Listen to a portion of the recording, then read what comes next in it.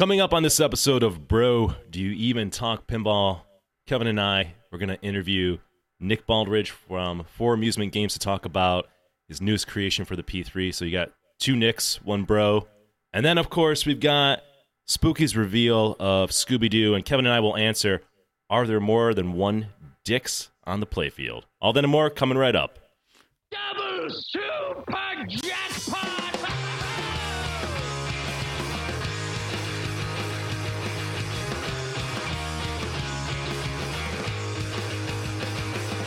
I need a ramp. I need a loop. I want targets I can hit. I need the scoop. I need a double super jackpot in my life. That's right.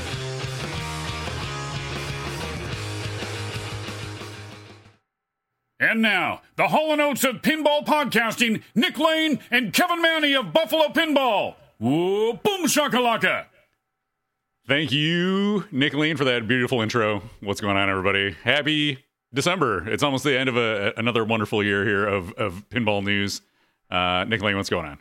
So we didn't do a podcast in November for Bro, but we were on a podcast last month. Yeah. Well, I guess we People did missed us. No, we didn't know if it was like November 4th we put out the podcast. Oh God, that feels like a year ago at this point. But there's been a lot of news since then. Yeah, we should probably give a plug to Pinball Party. So thank you for Pinball Party for having us on that podcast. You can go check out the episode. I heard it's their best episode ever. You know, I'm hearing people things. are saying it's the greatest episode ever. You know, My mom says it's the best episode ever of Pinball Party. So check it out. Episode 11 if you're looking for it in the feed. He puts out a lot. So yeah, but you want to jump right into some partners? let's jump right into some partners. All Thank right, you, partners. here we go. Partner number 1, premier partner, Pin Stadium. Pin Stadium Lights is a lighting kit for your pinball machines, illuminated, award-winning mod for your pinball machines. Kind of a no-brainer in this day and age in terms of mods. Save 10% when you use coupon code Buffalo, controlled by iOS or Android. You can make any color combination you want.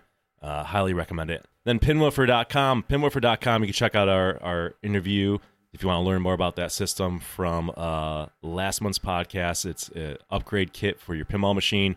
And let me tell you, he got a lot of orders from that episode, which was great to hear.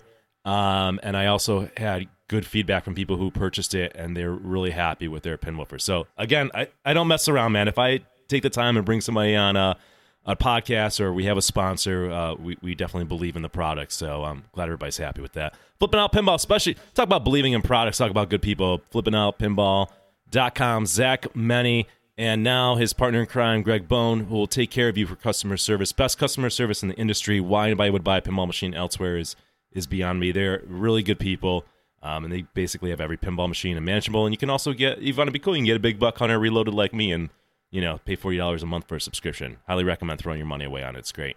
Titan Pinball, TitanPinball.com. Use coupon code Buffalo, save 10% on silicone rings, pinballs, the most comfortable mat in the industry, flipper button protectors, and much more. I sell them short by just rattling off a couple, but those are my favorite products that they have. Pinballraffle.org.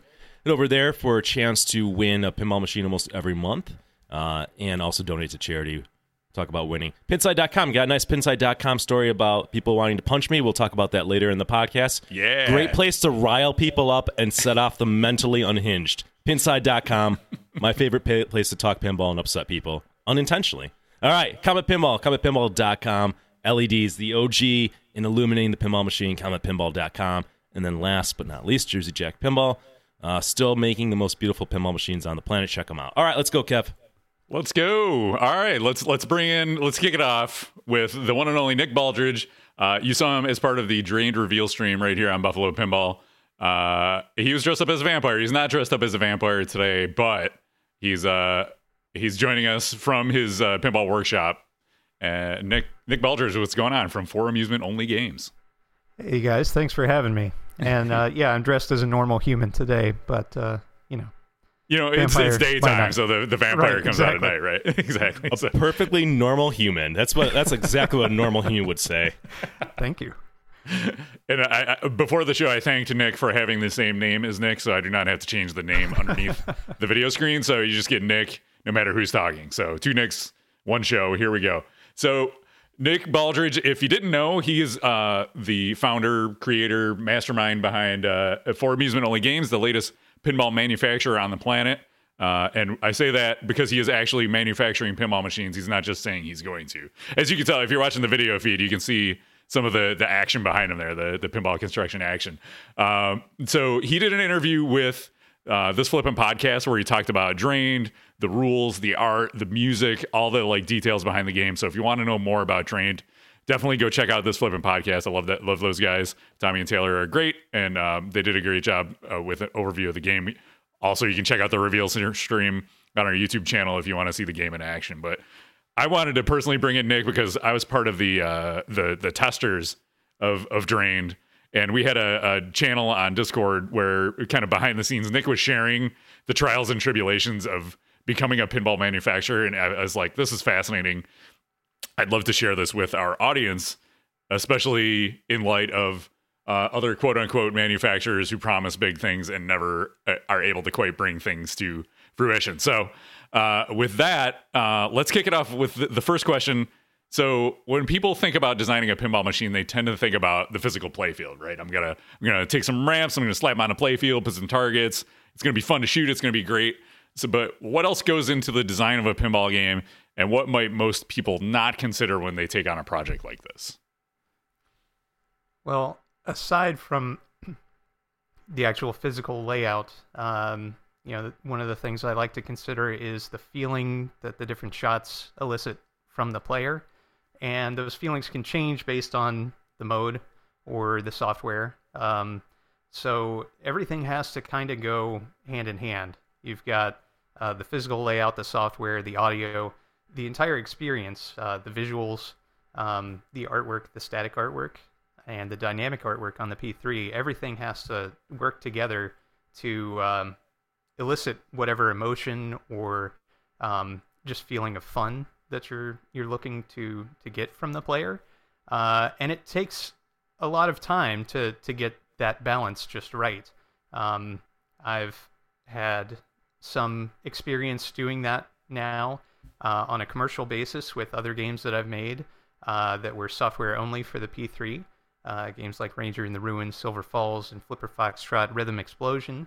But this was my first foray into the physical playfield layout for the P3 as well. So, it's just a matter of taking all those elements and combining them in a way that is satisfying and fun to shoot, or is tense or intense. It's tricky just to strike the right balance. Yeah, for sure. So, you think about, like, sure, you can get music written for a game, or you can connect with you had Charles Wolf do your music and he does amazing work. But if you don't, I guess you have to become like a creative art director, a music director, a project manager, like all those different skill sets. You need like all of this to bring this all together, right?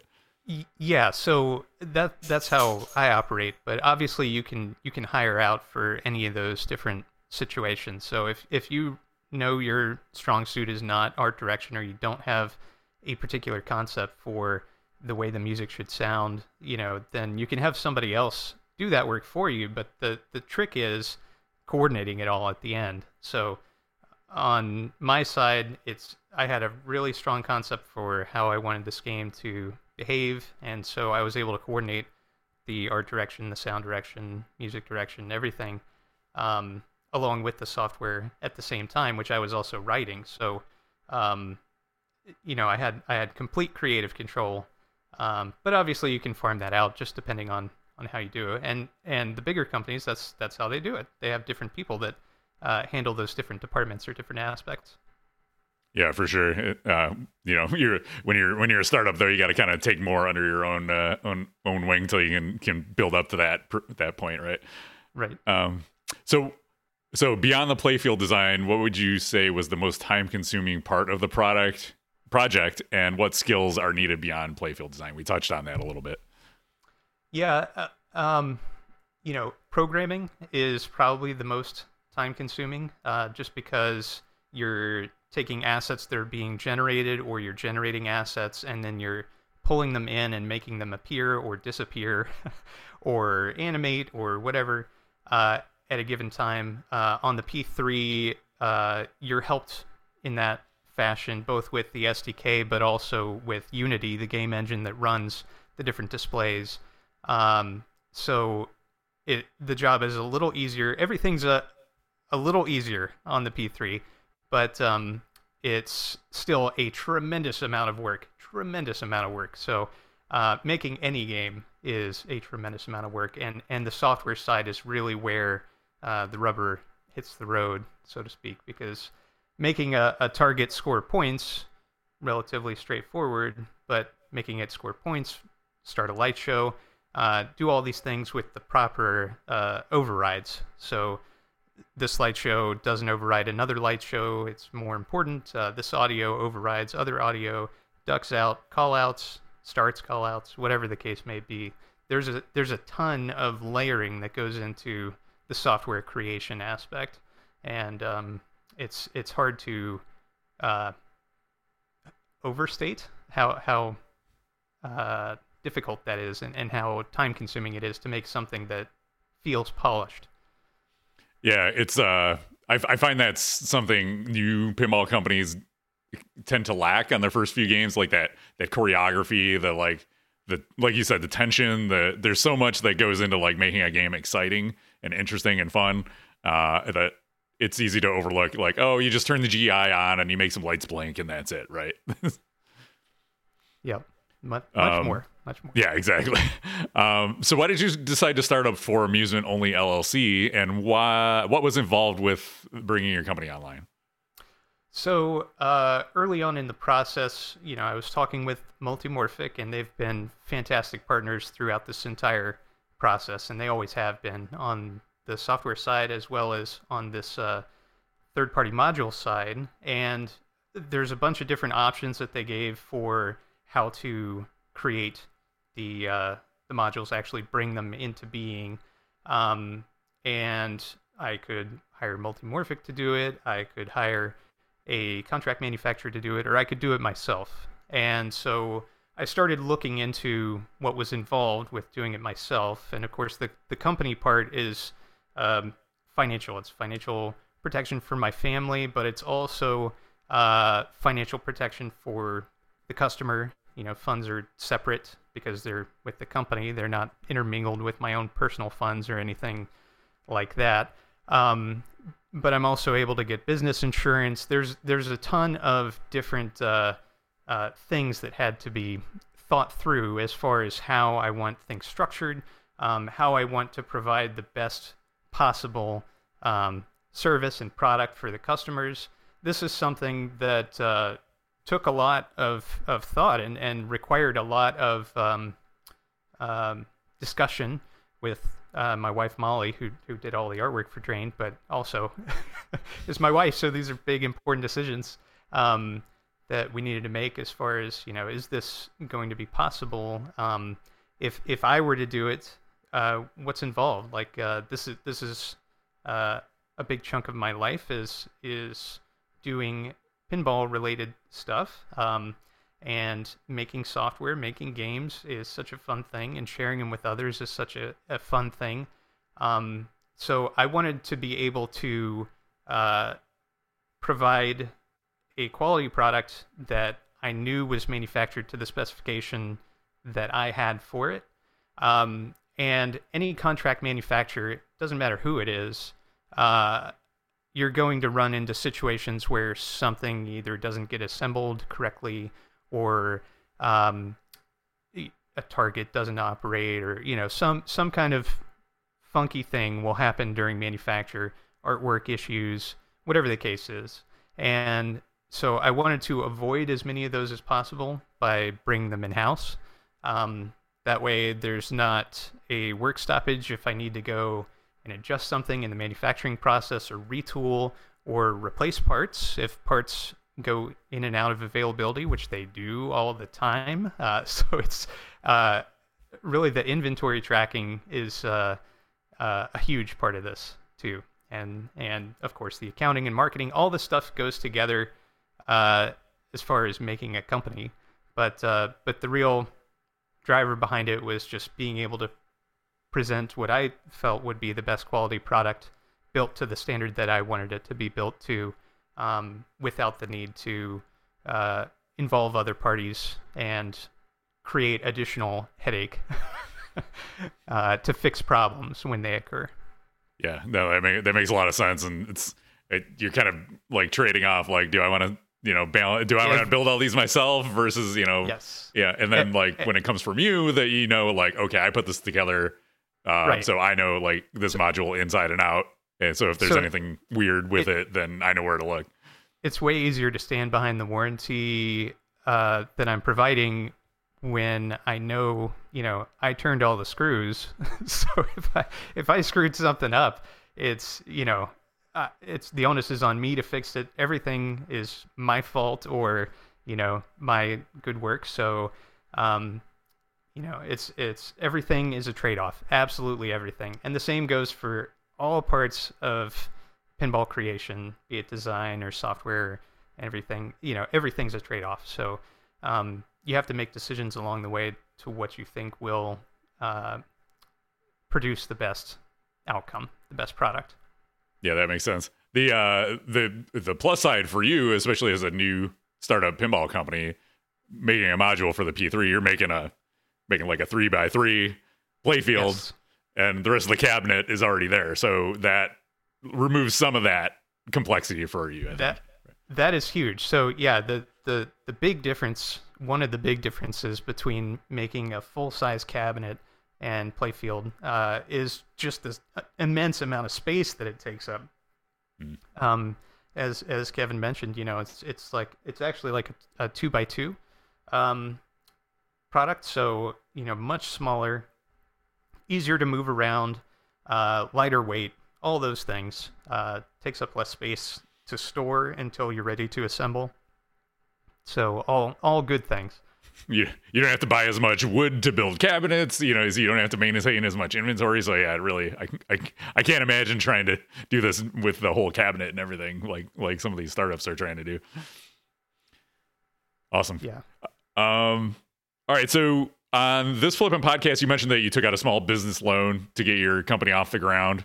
What went into that, and did you run into any challenges along the way with that? So yeah, I mean, just more on the financial side. I've been thinking about this for a long time, obviously, and part of that was, okay, how do I want to structure the company? How do I want customers to be treated when they order this product? Will they receive it in a timely fashion? Obviously, I'm doing all the assembly and manufacture myself. So, everything from soldering to crimping connectors to screw-in targets to the playfield, all that stuff is on me. And so how did I want to come out of the gate with this? And the solution that I came to was that I wanted to purchase a lot of parts to be able to assemble as many games as I could practically, and kind of come out of the gate running. So rather than taking people's money and then using that to fund an allotment of parts and then using that to build machines, I'm using my own money, putting my own collateral at stake in order to do this. And I felt like that was the right move. So in order to get the loan, it's through the Small Business Administration. The U.S. has a lot of different financial products to help small businesses, just depending on what you're doing.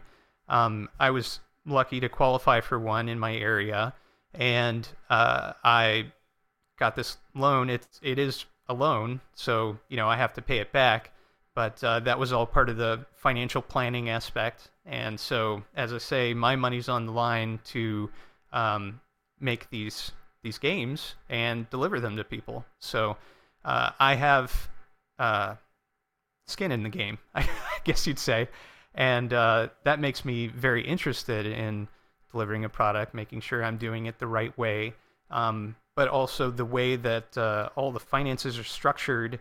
I don't have to use people's money that they're putting down for deposits or for the completed games in order to get manufacturing started. It's already happening. Yeah, so you're already like up and building the first few modules, right? Yeah. Yeah, that's awesome. So what was the date? So it was like November 20th? November 21st is when the game launched, yeah. Okay, yeah. So, we're only a few weeks out from that. So, and for a sole proprietor like you to be kicking them off and rolling them out that quick, that's awesome. So tell us about your adventures in finding a place to assemble the games. This is one of the things, behind the scenes things I found so fascinating. So I know you're working with a makerspace now. What was that like, and how does that compare to trying to assemble the games somewhere else? Yeah, so I'll go through the trials and tribulations and then tell you where I've ended up, which I'm really thrilled with, and very happy to have that partner. But when I first started looking into this, of course, the federal government, great, go for it. Small Business Administration, cool. But my locality was not cool with it. So I applied for my business license here in my locality, and they said, no way, you can't assemble those in your house, which is where I started to do it, or where I told them I was going to start doing it. This is months before I actually started manufacture. And they came back and said, no way, you need to have a industrial zoned building that you're assembling these things. And so I explained it's all hand tools. There's no power tools. There's no air tools. They didn't care. So I ended up looking around at different localities near me and then talking to commercial real estate people and, all this, and I will tell you, it's very hard to get commercial real estate people to call you back when you're telling them, here is the size of my brand new company, and I just need, whatever the smallest shoebox you can fit me into. It just has to be zoned appropriately. So if I can have 300 square feet, I would be thrilled. Just give me something. But no, nobody wants to do that. They want to sign the leases on these giant factory spaces, and that's just not in the cards, not realistic. So I started looking around at kind of business incubators in my area, and I have a friend that's on the board for this makerspace, and I hadn't joined the makerspace, to my great shame. It's called Build RVA, and we'd been talking about it for years since the makerspace started up, and I just didn't have the time to devote to learning these different tools that they have, and they have a great variety of different tools that can be used for manufacture. So everything from CNCs, plastic laser cutters, all those kind of things are in-house there, and give me a lot of flexibility as far as moving forward with another game in the future. But one of the things they do is business incubation, and so I gave them a call and talked. My friend got me connected with the person in charge over there, and we had a long talk about what my goals were, what I planned to do, how I planned to do it, and so I have partnered with them. It's Build RVA, and they're in the city proper, and so that required a different business license than my locality, which is near the city. And but thankfully the rules were the same. Of course, that's an industrial zoned building. Everything's good, and so I had to get super organized. And everything has to be assembled over there, and then I bring it back to check my work late at night. And just make sure everything, this light that's on here, I can't overstate how powerful it is. It's extremely bright. This is a very dark room normally, but this light shines directly on a work table that I have that I use to double check everything at night and then set my goals for the next day. And so I have just a giant number of these kind of Uline containers that are all labeled with the different components that are used in assembly, screws, etc. And big storage container that contains the very tiny parts like washers and so forth. And I just load up the vehicle and bring it over there, put everything together, bring it back. And so that's how I'm doing it. As the company grows, if I, sell a whole bunch of these, then I'll look into other commercial real estate. And of course, I'll have more of a bargaining chip with the commercial real estate agents in order to qualify for different space, because I'll have, a big chunk of income that I didn't have when I was first looking. So that's the other block. It's like, well, I might sell one of these, who knows how it's going to go. I would love to sell a ton of them, but realistically, you don't know how a game's going to hit. And what I think is a fun game, what you think, Kevin, is a fun game, might not be a fun game for everybody. So I just had to make realistic decisions, and as educated a decision as I could make with my own money on the line and all that. Yeah, that's amazing. Really. So but beyond like the Uline totes and things like that, have you had to buy like tools or fixtures or anything like that to help facilitate the construction of these modules? So because the modules are 2x2, I don't use a traditional rotisserie. So to check my work, I showed Kevin this, but I have a giant concrete Lazy Susan. And the construction of my module is such that it can stand upside down or right side up without damage to the module. So I can flip it upside down, spin it around, check everything 360 degrees. And that's really helpful. But other than the totes, I haven't had to buy much else. I already had all the tools that were needed for assembly because I've been assembling these. I've been, aside from being a in-home repair tech for many, many years, I also built a number of whitewoods and samples. So I had all the stuff that I needed, all the wrenches and so forth at hand. Yeah, no, that's good. How many hours does it take to build a playfield module? So that's a little tough to say, because there were a few changes from sample to production at each step of the way. There have been some minor changes. So I'm finishing up the assembly of the second production module at the moment. And so I've done some tasks in parallel with the first one, and some that are not, based on the changes that needed to be made. But I do as many tasks in parallel as possible, and that way I'm as efficient as possible. So if I'm installing targets, I make sure that I have targets for all the current orders that I think I can handle or transport safely. All that stuff kind of goes into it. So an estimate that I have right now for the early ones is about 24 hours, but that should improve with some time. So as I get more experience with the new production processes under my belt, that should go down a couple of hours, I would imagine. Yeah, that makes sense. And 24 hours seems like a lot, but it's like, a couple working days worth of time to build a module. It's really not that bad. But you have to split it up. So like the electrical happens on basically one day or 2 days, and then the mechanical happens on another day. So not everything happens in a straight line, in other words. Okay. Yeah, that makes sense.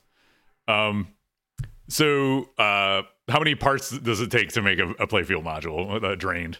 So it takes about 100 discrete parts, a little over, but thereabouts. And that was a big part of the thought process. So, I mean, there's, it's kind of hard to describe, because if you haven't done it or tried to assemble your own, whitewood that is intended to go for production, there's a very different thought process involved than if you're building a one-off, which I've also done, or if you're just maintaining a game. So I wanted to use as many parts that were similar to make maintenance easy. So there's the assembly part, there's also the maintenance part, and the intent is to make it simple for everybody. But I'm willing to put up with some tougher manufacturing or assembly processes than I would expect an operator or a homeowner or any customer to put up with on the maintenance side. So, that's. Nice. I'm pretty sure that. Yeah, that's that makes the answer sense. to the question. Yeah. So you've always got a number of projects in the works. What's next for Amusement Only? So the next thing that I'm going to do, and I've already started pre-production on this, but it's very early and it's put way on the back burner while I assemble these games. But the next game that I'm going to make is actually for a console called the Playdate, which is this little handheld console with a crank. And I do a little podcast about that as well with a couple of friends. But it's a fun little system. It's got all these different constraints. It's black and white. It's 1-bit graphics, but it is very interesting from a game design perspective. So I have other games planned as well, computer game and then other pinball games as well. But the main thing is that I don't want to overload myself or my manufacturing process by taking on too many different tasks. So everything outside of manufacturing is on hold. Any other pinball games that I have planned are way on hold until I feel like the market's reached saturation with Drained, Yeah, no, that's good. I know you're always tinkering though, and I've seen the Playdate. It looks really cool. I'm like, maybe I should get one of those. Maybe when your games comes out, I'll grab one. There we go. Awesome. So thanks for joining us, Nick. This has been awesome. Like I said, if you want to see Drained in action, check out the reveal stream we did on the Buffalo Pinball YouTube channel. You can learn more about the game there. Check out the This Flippin' podcast to get more behind the scenes, or even Nick's own podcast, the For Amusement Only podcast, where he's shared some personal insights on how to make a game and bringing Drained to market. So let folks know where they can learn more about you and For Amusement Only and Drained. Yeah, so foramusementonlygames.com is my company website. I also list out different personal projects and so forth there. But drainedpinball.com is the main hub of Drained Pinball. So check it out, and if you like it, shoot me an email, and we'll go from there. Yo, quick question, Nick. What is, and I'm sorry if I missed this earlier, but what's your background? What's your professional background? And do you do this full time now? So I'm in IT, and I've been a professional IT person for a long time now.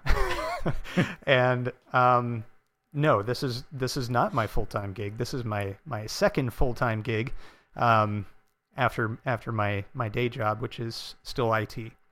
So there's that thought process went into it as well. Is like, how do I balance the two and make sure that everybody is satisfied and excited about what I'm getting them, but also making sure that I'm able to address issues like a big server meltdown or whatever in the day job. Can I balance those two? And I came to a reasonable, I think, balance between them. So awesome. All right, thanks for coming on. Thanks for sharing that. Sure. Awesome. Thank you both for having me. Yeah, have a great day, and good luck with Drain. We look forward to seeing what's next. Thank you. All right. All right, Nicolene, let's do some news. And before we do that, let's have our proper news intro. Here's the tip. It's the latest pinball news. So hot, it's on fire. All right. Now we can do news. It's official. We can do the news. So let's kick it off with Spooky Pinball has announced Scooby-Doo. So let's look at Scooby-Doo. Yeah. Okay. What, was there something else you wanted to start off with? Yeah, All right. I hate that we have to do this, Kevin, but we've got to put a trigger warning for spooky customers because I didn't realize this until we did our podcast last month, but there's some unstable people over there in that group, and I think we got to address that first. All right, well, kick it off. Do the honors. Yeah. Listen, if you cannot stand for us to not say anything but good things about Spooky Pinball, you probably want to skip ahead to maybe when we're bashing like Stern or something else, all right? I have nothing against Spooky Pinball. I give my reasons why I might have issues with certain games. But, and like normal well-adjusted people are like, what the fuck is Nick talking about? So, the nice thing is about being in this hobby is you put yourself out there, and there's a nice Halloween thread in Pinside. And we probably should address a couple of these things. Number one, I don't go into that thread. People send me stuff. I mean, I would be an asshole if I went into like a fan club thread and said bad things about their game. I don't do that. This is mine and Kevin's podcast, and people can voluntarily come and listen to our opinions because that's what we do. We talk about games, right? We give opinions on games. That's it. We're super passionate about pinball. Well, apparently, we have not been saying nice things about Halloween, which is not unfounded. I think we back up our reasons, right? I'm not like I hate Halloween, spooky sucks, and then we're like, all right, let's move on to this topic, Kevin. We're like, no, here's the why, here's the issues. And anyways, what are you talking about, Nick? Well, number one, we got called. We'll start in like order of severity. Are you starting low and going high? Is that what you're doing? I think so. You can help me reorder it. I was told that I'm unhappy. Nick looks really like an unhappy person. Okay. So is Nick Lane an unhappy person? Yes or no? I would. Here's the justification. Maybe they got it. Maybe they nailed it. No, I'm not. You didn't say no. I'm passionate about pinball. Okay. This is not mine and your full-time jobs, and yet we on a Saturday morning, right? We bring our equipment together and we talk about it and we try to help people and give opinions. So I was called unhappy because I don't like Halloween. That's it. That's like this man's criteria. He seems unhappy. You know what's wonderful though? I'm a little jealous though. I wish, part of me wishes, and life would be much easier if like every pinball machine I played just brought unbridled joy to me. Like I couldn't discriminate between a quote-unquote good game or bad game. Just everything. Doesn't matter if the game resets in the middle of the game and carries over score from player 2 or the score's nonsensical, or if the powder coat's rubbing off of my hands. I just fucking love it every moment. Because that sounds like the ideal spooky customer, right? But that's not how I am, unfortunately, right? Like, this is like, I had to imagine that mentality, because there are people that are just happy with pinball, and that's great. I mean, it's kind of a nice way to go through life. It's like every piece of music you hear, wonderful. You just hear music, it doesn't matter, complex, simple, terrible, whatever. Like, well, maybe other people who call it terrible. You just hear music and you're just happy and joy. All right, my mind doesn't work that way. The only way my mind works that way is like if I drink wine, I've purposely not put any effort into discerning between good or bad wine because I don't want to introduce that to my life. Right? I'm like a spooky customer of wine. You just give me wine, I'm happy, gets me buzzed, gets me drunk. That's it. I don't want to know anymore. I don't want to discern. So I get it, sir. But that doesn't mean I'm unhappy. I'm just discerning. All right. That's by the low end. Okay. You got, see, this is mostly on me. You got dragged into the other comment in there. Oh, shit. Let's go. I don't think I heard this one. Oh, you heard it. We got called douchebags. So they also took issue that during the stream when we went, people love this shit. People, right. I'm going off. I'm having fun. People, we got called douchebags because on the when we streamed Halloween Pinball, we were over at our friend's Patrick, who we talk about this motherfucker on every podcast. We love Patrick. Good guy. All right. Patrick's watched the show. Patrick's invited us over. Patrick's our friend. Talk to him nearly every day.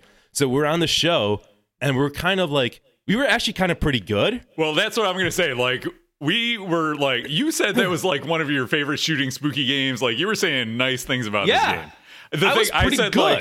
I said, like, it was fun, but like, it doesn't keep me coming back. Like, I don't want to keep hitting the start button. Like, I've had enough. That was when people were asking me what I liked. Yeah, I was like, sorry. No, dude, like, so, like, overall, I was negative on it, but I was also like, it doesn't shoot. I was trying to be fair, right? But we were called douchebags because like these guys are douchebags. They go over to their supposed friend's house and shit on his game. It's like, dude, first of all, what kind of friends do you have in life? Here's the deal. Like, my ideal relationship is where my friends can be honest. They can express their opinions honestly. Like, if you have friends that everything they say is negative to you, then you probably want to get new friends. But if you have friends that are just honest, giving their honest opinion, like there's positives or negatives. Also, Patrick knows what he's getting into of having us over. We'd be worse if we were like, oh, Patrick, this game's the greatest thing ever. And then we're like getting back on our podcast, be like, hey, fucking idiot Patrick buying Halloween. Like, by the way, Patrick hates that game. He is like not going to be a spooky customer ever again. He said losing $2,000 on the thing was he's happy he just lost the $2,000 just to be done with that game. Okay, all right. So, and as Patrick's okay, he's gone to therapy since we went over and made fun of his game. Okay, he went to a therapist. Therapist gave him some drugs, so now he can move on with his life. He had to sell his spooky games though because we heard him. We damaged him so bad. This 40-some-year-old man was so traumatized by us not going over there and validating his game purchase that he had to sell it, lost $2,000, but he's working through it, okay? And now he's bought an Alien, so I'm seeing progress on him, all right? We'll probably go over there and make fun of his Alien at some point, and then it's going to repeat the cycle where he's got to go to therapy again, get some more drugs, and then sell that at a loss. But listen, that's what good friends do, okay? Yeah, well, Patrick was the one that actually sent us the screenshot of that comment, wasn't he? Hell yeah. Yeah. So we're friends. We're friends. Or Patrick is an adult who doesn't need people to validate his pinball purchases, and his self-esteem doesn't rely on what Nick and Kevin fucking think. Holy shit. Slapnuts is having a good time in chat. So good. This is for you, my friend. Let's go. All right, what's next? All right. What's next? And then the next is somebody saying that I have what they call a punchy face. They see my face, they want to punch me. This is the level of like, so here's the interesting thing. We talk about Halloween. We're like, yeah, I don't like it because I don't like this aspect. And it's not like they're over there and saying, hey, I think maybe Nick and Kevin haven't spent much time, or maybe, what they value in a pinball machine is different than what I value. It's just straight to like violence and name calling, which just tells me we're right. We're 100% right about that game, right? That's it. That game is indefensible. Let me give you guys a good. First of all, shame on you, Pinside, for not. They moderated that comment that they wanted to punch me, but it's still up there, and nobody's saying, hey, maybe you need to get some help if the idea that somebody doesn't like your pinball machine and saying they don't like it makes you want to punch them. Like, dude, what the fuck, man? Get some help. giant boxes of lights, grown man toys, like let's just have fun, all right? Yeah, or don't listen to our podcast. Also or, that. I don't know what to tell you, dude, but like look in the mirror. It'd be nice if we can just, I know it's a guy on the internet, but look, it's a niche hobby. We go to shows, right? Like, isn't that talking about what game you like and don't like? And I'll say a nice thing to you. I appreciate that you're so passionate about pinball. I'm passionate about pinball. You're so passionate you're willing to commit a felony or a misdemeanor or whatever and try to punch me. Like, that's amazing. Okay? But I would just say maybe tone it down and re-examine it. You disagree with me, okay? I'm glad you like your game. Let me help you guys defend Halloween. Here's what I would say. All right? Here's like a rational, thought-out answer. Listen, like, I understand, what Nick and Kevin are saying about the game. What I like about that game is, like, I'm just happy that Spooky they make a lot of titles that other manufacturers won't make, and Halloween happens to be one of my favorite themes. I don't nerd out on games so much that I care about, the scoring balance or the depth in it, and yeah, maybe it doesn't have the level of polish of like a Jersey Jack, but I am so thrilled to have a Halloween pinball machine in my collection that I'm willing to tolerate some of these things that they bring up. And I would say to that, dude, I'm happy that Spooky is making games that other manufacturers wouldn't make. I'm happy they made a game that you like and brings you joy, and I'm happy that you're in the hobby. That's great. Not, I want to punch you in the face and these guys are douchebags. So, yeah. But, all right, so that's a really long trigger warning because we're going to get into Scooby-Doo. So I don't know if all of you guys can... Shout out to all the Spooky owners who are mentally well-adjusted and do that kind of like internal thinking and don't have to say that out loud and can still appreciate us and come to and listen to our opinion. We can talk about that. Anyways, all right, let's go. Go ahead, Kevin. Let's- Well, anything spooky you wanna owners add? are the guys that like, oh, there's boobs in Halloween, and that's why I bought it. I Not saw looking somebody good, make a spooky comment owners. like that. We've been talking about games since 2016, and this is the first time violence has been brought up against us and excessive name calling. So it's not- I don't know what that says about their customer base, but it's not good. They're also calling for an adult mode on a Scooby-Doo pinball machine. So, what? I can't help you. I can't help you. All right, Scooby-Doo, ladies and gentlemen, Let's Scooby-Doo, go. let's go. So, they Spooky Pinball, who, I don't know if this is confirmed or not, but it seems like Charlie is like not even part of the company anymore, and the kids are running the show now. But they announced Scooby-Doo, Where Are You? Based on the 60s and 70s Scooby-Doo. Looks really good. The art's good. Nick, we'll talk about certain points of the art later, but here's the who's who. So game design is by Spooky Luke and Corwin, quote unquote, Bug Emery. Software by Spooky DJ. Rules by Luke Peters. Art by Matt Frank and Jeff Zornow. Animations by Bill Rude and Brady Duke. Music by Matt, quote unquote, Count D. Montgomery.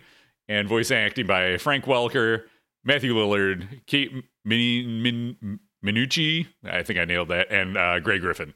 So there's the who's who. Let's start there, Nick. How do you feel about that design team? Not good. The only thing that I read on there that's like good is I fucking love Matthew Lillard, dude. Like SLC Punk is one of my favorite movies of all time. He's great. He's Matthew Lillard was one of the bad guys in spoiler alert Scream 1. If you don't know who Matthew Lillard is, and of course from the Spooky Doo, he does does he do Shaggy, right? Or he do Scooby? He does Scooby. Right? He does Shaggy. He doesn't do Scooby Doo. Okay. I don't Anyways, know. he's legit from the movies. So good job landing Matthew Lillard. Love him. But yeah, I mean, I think we know the Spooky's business model. And this is, listen, like American Pinball should be still in this playbook. Get a fucking license that people can't say no to. There's people who just cannot say no to a license, and if you can make a box of wood that lights up and put some art on it, no matter what, they'll buy it. Period. Yeah. I've seen comments where people were like, "Oh, I swore off Spooky Pinball, but I got to have a Scooby-Doo game." So, Yeah. that's why you get a license that hits the nostalgia button, right? I mean, maybe this might be I lack the information to make this judgment call on this, but none of those people mentioned. I don't know what a good track record or anything like that. I mean, so yeah, that does nothing for me. The design team. Yeah, it's a big question mark for like game design software rules.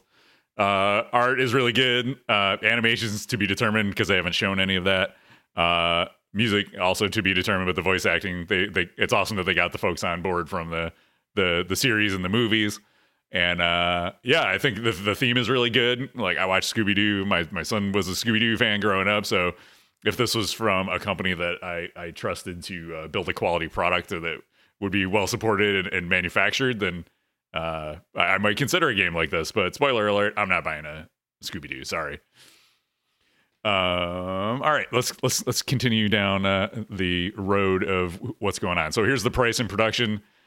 So the pricing is really good, I gotta say, relative to other pins that have come to the market lately. So standard edition, $77.69. Do you think they did that at the 69 on purpose? It's 1969, I think, is the year it came out. So it's innuendo, but also conveniently the year it came out. Bloodsucker edition, $87.69, and collector's edition, $97.69. Again, it's limited to 1969 units. So that's pretty good, right? The pricing's pretty good.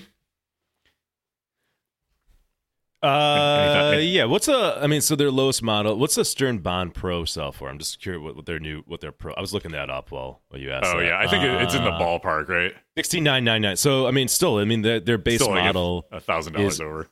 It is more than that, and you can argue it's like, well, I mean, I'm sure the quick arguments can be, the standard still has more kind of sculpts, things going on the play field. So it's like, okay, yeah, well, let's see where the game is at when both games have been out a year. Let's then let's then compare it in terms of build quality, sound, art, rules, and stuff, because it's not just shit on the play field. Yeah, It's not that just is a building materials. a thing to know, though. There's no playfield differences between the two models, right? It's all like Yeah. cosmetic stuff, like say Hobbit or Wizard of Oz. Like those are all the same, no matter what trim level you got. So I don't, I don't know how to reconcile the price, right? Like, is that price good or bad? I mean, again, Stern Pros are still cheaper. So it's not like, I don't know. It remains to be seen, right? Like, you can really only judge it after you see the build quality, the game in totality, and we don't know that yet. Right. And the fact that they came out with the new TNA and that didn't sell out, they may have bumped them to keep the prices lower. I think everybody's just happy that there's not a model over $10,000, right? Because that tends to be where on the high end, like Spooky or Stearns, like the high end wasn't 007. That was like over like 11 or 12 grand for the LE, right? So if you look on the high end, that's where the big difference is, I think. Donnie says we should get Patrick to buy it so then we can go and trash talk it. See, the problem is that Patrick is so traumatized, and I think James is also James and Patrick were the guys buying these games, and I think even like they've both called it quit on Spooky, allegedly. Right? No, we'll see. No, James not is both getting of it? them. Not both of them. James, we're gonna come over and make fun of your game. All right? I already told him we were gonna do that. So it's because we love you. yeah. All right. Well, I said let I'm us glad know we when you have get you it. around. We'll bring our equipment. We'll do it live. We'll Live do it bullying live. from Buffalo Pinball. And anybody else, if you're interested in having Buffalo Pinball come over and bully you about your game, just reach out to us and we'll be happy to come and do that. You got to make sure you can handle it first, though. All right, so let's check out some of the features. It's a wide body, which I was surprised. Well, it's a wide body, but with an asterisk. We'll get into that in a little bit. Five color. Oh my god, I forgot how ridiculous this. So this quote unquote deep dive is on This Week in Pinball. So it's got five wireforms and they're colored after the people. Great. And triple drop targets. Okay, so 2 banks of 3 drop targets. It's got a bookcase upper playfield diverter, Captain Cutler bash toy with Magna hands, 5-ball mystery machine lock. 2 metallic green ramps, 2 spinners, under playfield secret passage. So it's got a subway, ball save, RGB drop target. So it's got the, get to the best Diamond part. Girl. You're getting the best Diamond part on Lady. that screen. Hold on. Kevin's here putting we stuff go. on the screen. And he's not, if you've got children, you might want to step away for a few minutes. Jesus, Kevin, you got to put a not suitable for work up there. Should I do this one instead? Oh, God, there it is. Kevin has a knack for finding dicks on a playfield. Let's just get into it. This wasn't me. This was the internet. Look at found this. that. Look at that. They did And it. it's like, what's that, Daphne on the left? Look at look where that is in relation to her wide open. I mean, Yeah. come on. Mhm. Come on. Yeah. Dude, this is how it went down. Stern has that giant dildo on there on Bond game, and Spooky's like, hold my beer. You've got 1 dick, we got 2. And our Doubles. dicks flop around too. Don't those move, Kev? No, Those so things they're not only are they purple phalluses, but they're also ball locks conveniently The with ball hands. shoots out of the dick, right? Yeah, and you the ball like the hand like pushes it out. There you go. Geez. So that's like anybody I've it shown that, they're like, ejaculates now I- from that. Yeah, now I can't unsee it. So we've just done that for everybody watching this Look show. at this so. is not even on us. I don't want this show to devolve into like dick humor, but they keep on doing this. How do you not talk about the elephant or the dick in the room? You know, I don't know. You can't. All right. Well, moving on. You can have the kids listening in. It's got an RGD action button. I think that's supposed to be RGB. RGD. Oh, you don't know that, Kevin. It's a RDG. Red, green, and what color starts with D? I don't know. I don't think there's a color that starts We with got D. in trouble last time because people were upset that we gave Spooky a hard time for their posts on Facebook. That was hard to interpret. But again, this is like, I think this is like, it comes down to, this is why you pick on them for the RDG. It's attention to detail, right? Right? Yeah. This is an attention to detail issue that I think that we call This out one on could Spooky. this one could be This Week in Pinball. To be fair, that could be This Week All in right. Pinball. Let me All right, fair enough. let me I want address to be that. fair. I want to Yeah. be fair. I want to address the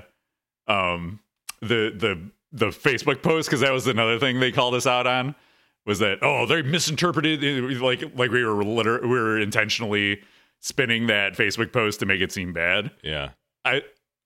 I read what they wrote, and what they Yeah. wrote was bad. That's Yeah. bad communication. If you Did you know so you show me things live, so you didn't know that's Right. what they meant. You literally thought that's what they were saying is Right. because that's what they were. And I just want to say, yeah, I mean, I'm glad I brought that up.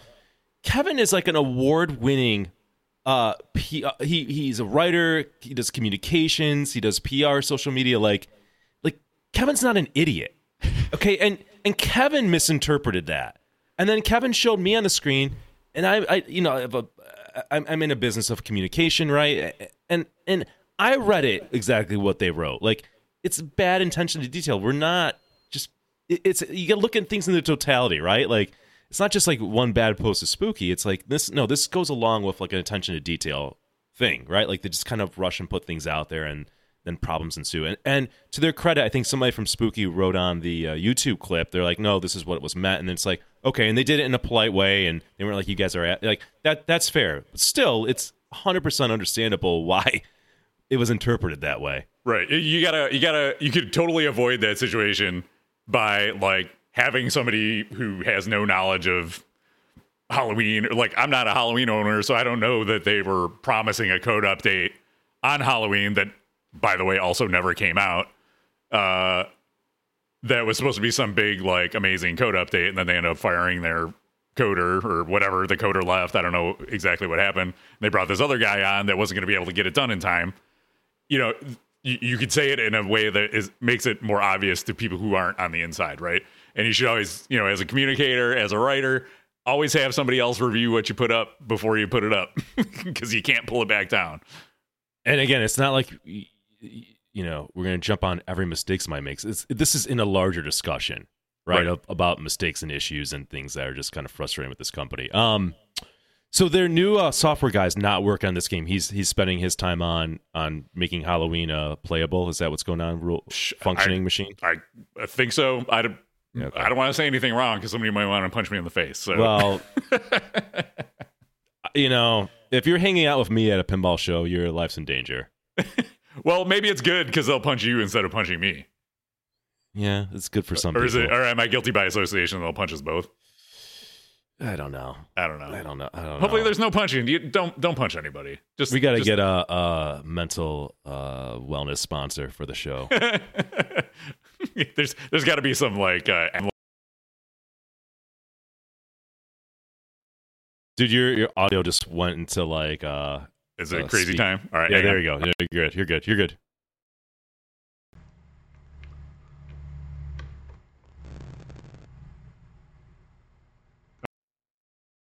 No, it's like there we go. There it is. Okay. Are we going to run out of Zoom time too? No. Do we have we're good. Okay, we're good. Right. Okay, back to the Scooby-Doo Bloodsucker edition. So there's 3 editions. Bloodsucker, you get the clear plastic protectors, interior graphics, knocker, shaker, interactive RGB speaker lights, metallic flake powder coat, laser cut speaker grill. So a bunch of trim stuff to make it look fancy. The collector's edition, you get a custom art package by Matt Frank and Jeff Zornow. Ghoulish green plastic protectors, custom zombie chasing Scooby speaker grills, ghoulish green powder coat, RGB LED multi-layer villain topper. I think we're gonna hear more about that in Topper Talk. Custom creeper armor, Scooby-Doo dog tag launch button. Oh, you don't get that launch button on the other games? That's kind of lame. I like that. Minor 49er Scooby Mine car sculpts, and a bunch of extra sculpts. So you get a bunch of extra toys on your playfield. The topper looks pretty cool. It's a bunch of lit up booty rape. I don't think it moves or anything. So you got that. This is my favorite part of the deep dive. So here's the rules. Can I just say though, quick? I think the game looks great. I think absolutely aesthetically, like, it looks great, and a lot of times that's what they do well, right? Like, it probably looks great to have in your game room. It's when you hit start, things start falling apart, both literally and figuratively. Well, Spooky definitely has that part nailed. They know they got to get a good theme and good art and limit the number of production, and they're going to sell out. And they just keep doing it over and over again. Although they haven't yet, as far as I know, sold out of this one. And I wonder why. Maybe because they fucked people over on Halloween. But anyways, that's my speculation. So, but they know, like, people are going to get the FOMO, and they're going to get their wallets out, and they're going to throw their $2,000 over, and then they're going to wait for a year and a half to get their game because it's and then, you know, hopefully by the time it gets to your door, maybe there's some code in it, but maybe not.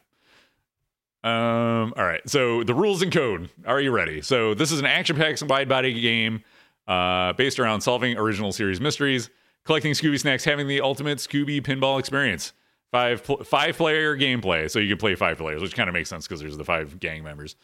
All members of the gang are selectable, and there's a bravery meter. Cool. Again, cool. Sounds fine. All right. Sounds look fine. At these rules. We're okay so far. Here we go. Yeah. This is about right. Here's the deep dive rules they've provided. Start a case. Collect the white clue shots, then start a case at the mystery machine. Character modes. Complete character orbit shots. Captain Cutler multi-ball. Bashback Cutler's dive helmet. Mystery machine multi-ball. Rip spinners to qualify locks at the mystery machine. Is it really well, like you said, like people have been saying rules are too complicated, right? So let's keep it real simple.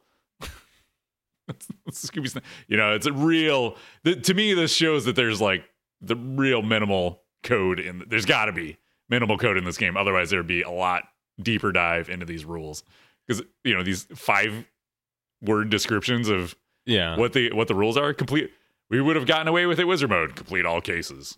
That's all you get. That's all you get. There's a super wizard mode. All right. Are you hyped for those rules? I mean, it's whatever. I mean, small towns saying, "Look, there's more to it." And of course, there is more to it. You know, again, it's Spooky's ability to deliver a complete rule set in a reasonable period of time. Their ability to deliver a code that is not riddled with bugs.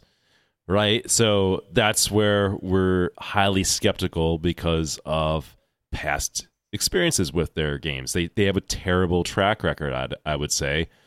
So that's why you get kind of this a lot of skepticism, a lot of negativity surrounding it, and maybe you could say, "Oh, you guys are being overly harsh." There's more. That's just what's written up there. But it's like, yeah, but there's a reason why, and I want Spooky to put out a good game. I want Spooky to be successful. I want American Pinball to be successful and put out good games. That's why we criticize, because we know that they can do better. So I would love to see this be like an amazing game where like all the past things that we've complained about are not present on this. I mean, I want people who buy games because they're excited their theme got made. I want them to get a great product. Like I'm on your side. I'm on the consumer side at the end of the day, which is why I'm harsh on the manufacturers when they don't deliver. So, yeah, I prove us wrong, man. The best way to silence the critics is by actually addressing these issues and producing a good product. So I think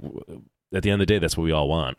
Yeah. So they put out a gameplay video, but the gameplay video literally only shows the ball rolling around the playfield and making shots. You don't see anything about rules.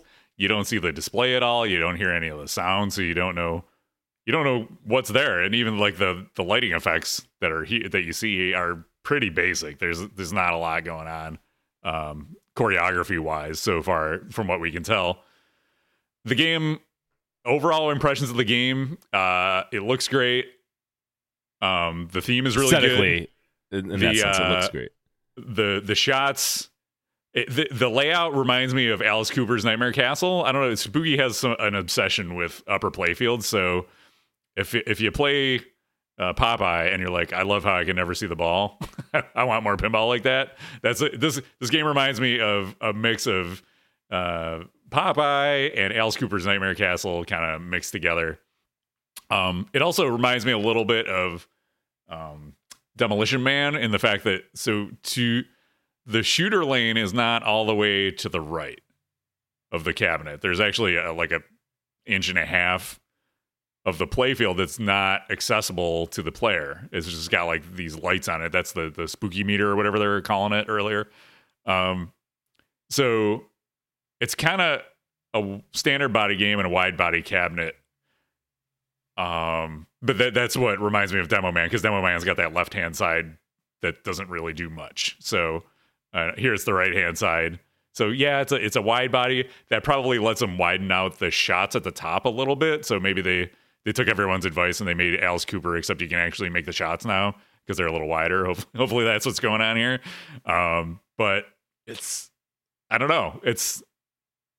There's so many questions. The other thing that concerns me about this is they're introducing yet another board set. So they launched with the Pinheck boards. So that was in their first few games. So America's Most Haunted, Rob Zombie, Dominoes, and maybe Jetsons were all on Pinheck. Then they switched to P-Rock, which we got a couple games on P-Rock. I think the first TNA was P-Rock. And actually, the new one is too, I think. And then there's the Rick and Morty was P-Rock, and there might have been one more in there. But then for Halloween and Ultraman, they went to the Pinzilla or whatever the heck it was. Pinatar, that was it. Went back to Ben Hackey, designed an all new board set that, we've seen pictures of the board starting on fire on Pinside. So maybe they're like, oh, let's not. I've heard Ben Heck is not working with them anymore, so maybe they had a falling out. I don't know.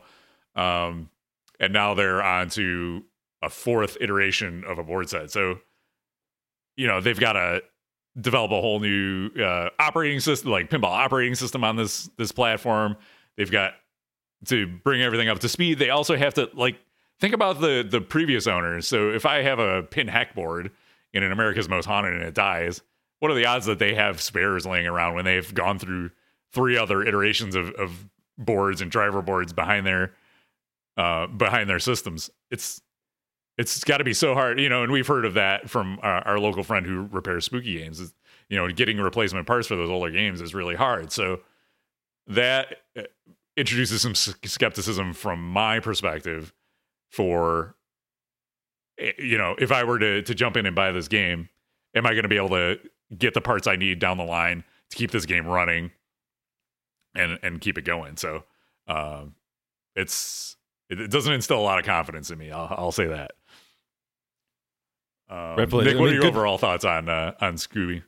No, I mean, first of all, good points that you brought up, right? And again, this is the issues with the manufacturing issues that they have in terms of just the quality, right? Is below. Let's say Stern is an A in quality, just because maybe they're the highest, even though they have a lot of problems. They tend to fix it and stuff.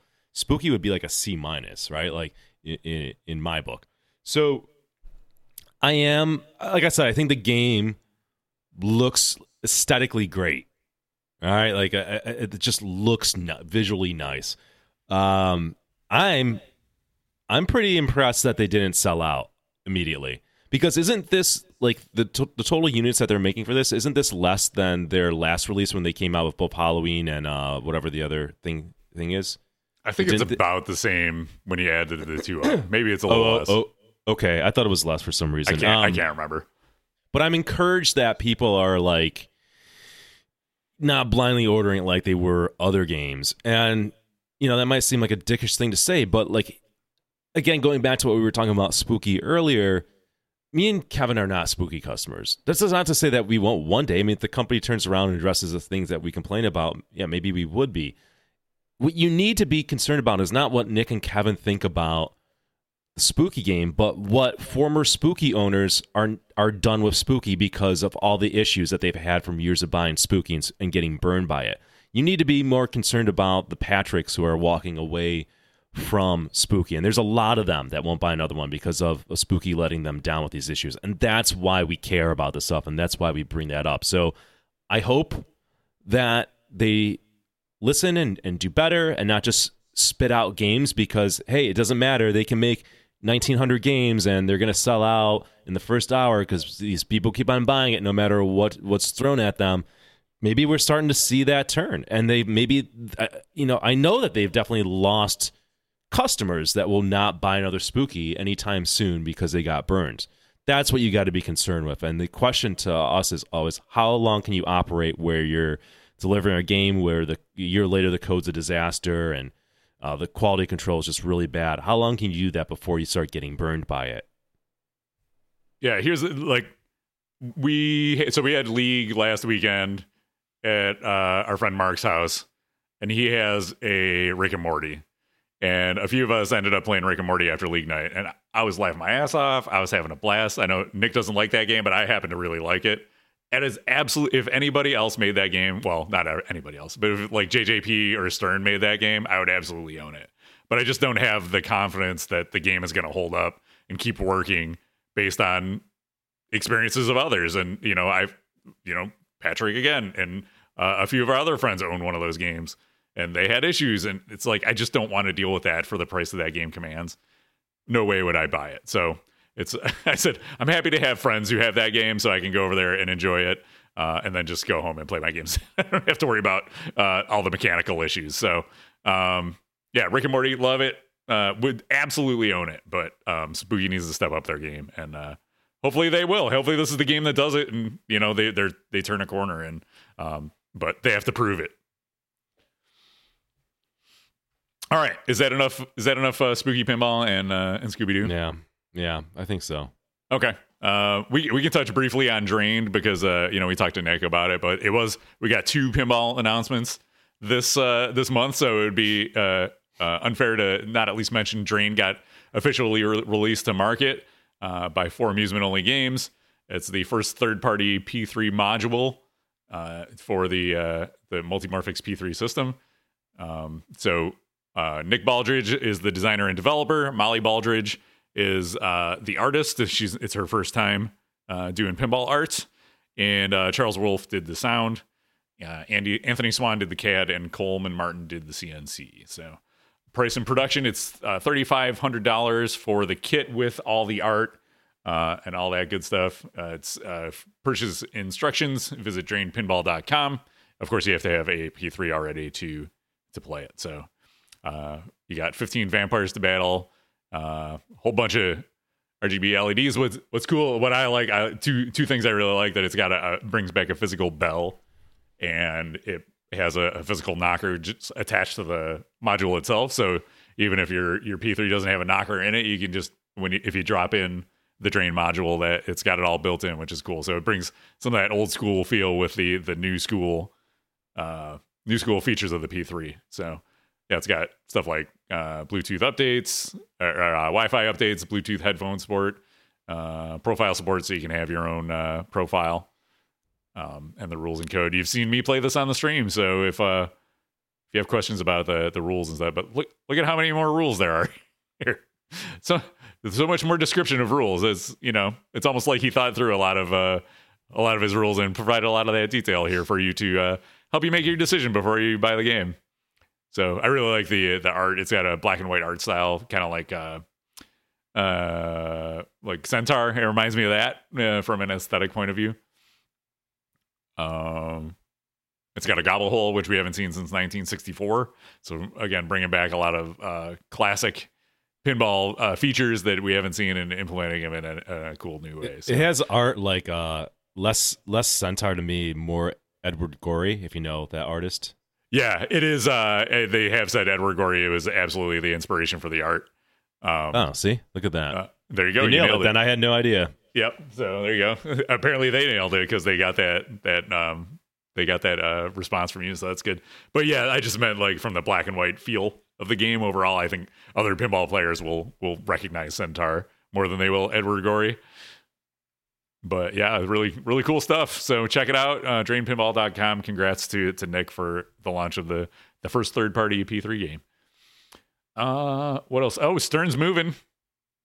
Actually, let's go to Zidware first. Zidware, remember Zidware, the original? Were they the original pinball scam that we started talking about after the podcast? Maybe. But this was John Papaduke.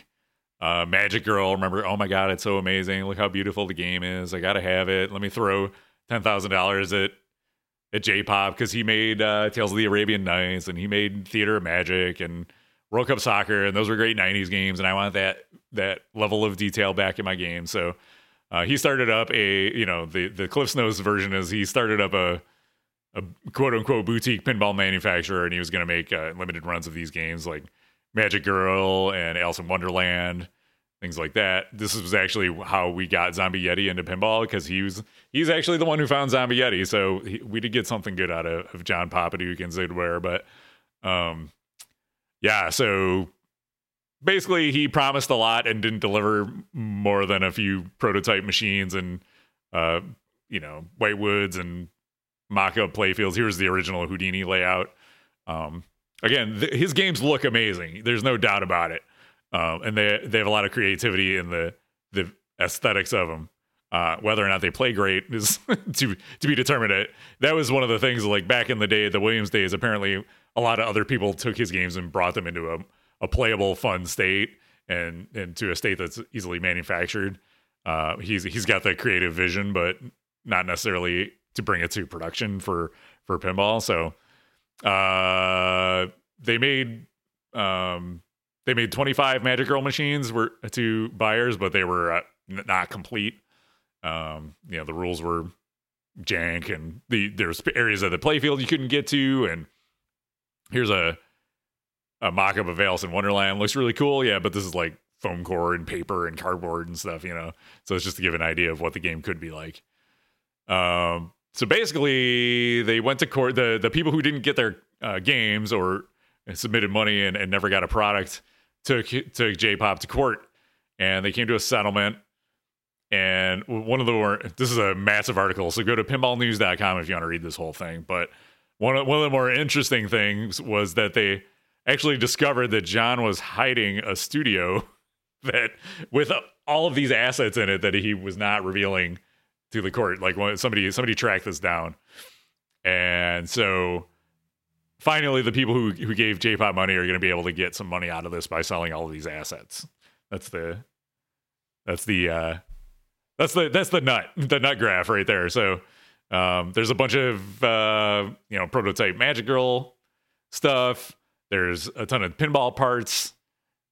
There's here's three half working cabinets probably, and they're all in a storage area. Here's some artwork, retro zombie Atomic Ventureland or whatever that is that went to Deeproot. And if you remember us talking about Turner Pinball a couple months ago, the guy who launched his company via Deeproot.com, some contest on Deeproot.com, but also wants us to think that he's not Deeproot 2.0. He bought some of these assets, so he's interconnecting himself even more with Deeproot, even though we're not supposed to think about him being part of Deeproot. But here's all of that John stuff in storage now. Like, it's all in storage. They're going to take it to auction, I think, is what the next step is. So, this is the end of the road for that pinball saga, I guess. So, again, buy pinball machines that exist. Don't put all your money into hopes and dreams. Play a game. If you like it, buy it once it's in a box and ready to ship. Right. Amen. Okay. All right, now we can move on to Stern. So Stern Pinball is relocating. This took me by surprise. I did not see this coming. So this is a news article behind a paywall. So somebody copied and pasted it onto Pinside. So Elk Grove Village has awarded a pinball machine manufacturer up to $2 million in tax increment financing funds to expand and relocate its operations a few blocks away from its current location in the Village Business Park. Under an agreement approved by the Village Board this week, Stern Pinball will get the funds in installments over at least the next 6 years as part of a move to a 163,000 square foot warehouse at 1001 Bus Road, Busse Road. So if you want to go stalk Stern, that's where they're going to be. So they had moved to... the company officials said the cost to expand and move from its smaller 110 square foot building are prohibitive, and that's why they had considered leaving Elk Grove. So officials decided to give them some incentives to stay. So I think the last time they moved was in 2014 or 2015, something like that. Yeah. Stern moved to Elk Grove from Melrose in 2015. So they've been in their current spot less than 7 years, or probably about 7 years, 7-8 years. So it's not a lot of time to move all that stuff, but at least they're getting a bigger facility. Hopefully that'll help them scale up production even more and get caught up on this backlog, because they're still not all caught up on like Elvira's House of Horrors and things like that they promised people a couple years ago. So hopefully this gets them moving and less flooding. That's right, Borg Dog and chat. Less flooding. Yeah. So any thoughts on Stern moving? Oh, I got some pictures here while you talk too. Good on them. That's a positive sign, right? More room for more manufacturing and get through their backlog of games. So, like I said, I mean, Stern's been crushing it. Stern is just I think this is maybe the best period of pinball ever. I know like the heyday in many ways was like the early 90s, but I think in just the level of talent that Stern's has right now, the number of pinball manufacturers in existence, like there's something to be said about the games and what's happening right now in pinball. Yeah, we are definitely spoiled with good games right now. It's a great time. Great time. Oh yeah, I didn't actually show the pictures. Yeah, here's the pictures. So that's the building. It's a cool looking building. I like all the windows and stuff in the front. Like some of these are from Nap Arcade. You track these down. So yeah, it's a swanky little locale. Yeah, nice, good for pinball. Yep. Pinball Brothers. Speaking of janky manufacturers, Pinball Brothers. They are putting Queen into production. Everybody already forgot about Queen. Nobody cares already. But the Queen pinball machines are in production. At least a few are. This comes from Nap Arcade as well. Pinball Brothers, the maker of the well-received Alien pinball machine, shared pictures of their next game, Queen, being built.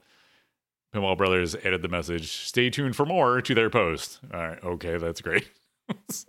Hopefully Queens will begin shipping to customers in the near future. Okay, yeah, always stay tuned for more. So there's a spinner, and there's a ramp, a wire form, and there's some ladies with their tops off from behind in the pop bumpers. There you go. You got that going. And yep, they're putting them together. Whether or not there's any software to make them go, to be determined. Stay tuned for rules. Yep. So there you go. That's Queen. They're making them. Nick, you ready for yet another new pinball manufacturer? Are you ready? No. But I understand how the world works, so let's go. Okay. We go back to the beginning of the show and remember what we said with Nick Baldridge and all the he had to get a business license. He's created a company, business loans, had to find a place to manufacture these. All right. Enter Pinball Eternal. All right. So this is a Pinball Eternal announcement 24 days ago. It says, "Hello, Pinside. Today I released the first alpha gameplay trailer of a game I've been working on. I will be maintaining this thread." See, he got into pinball 4 years ago. He worked for a video game company. They had a Lost World. Blah, blah, blah. The product has been in development for several years.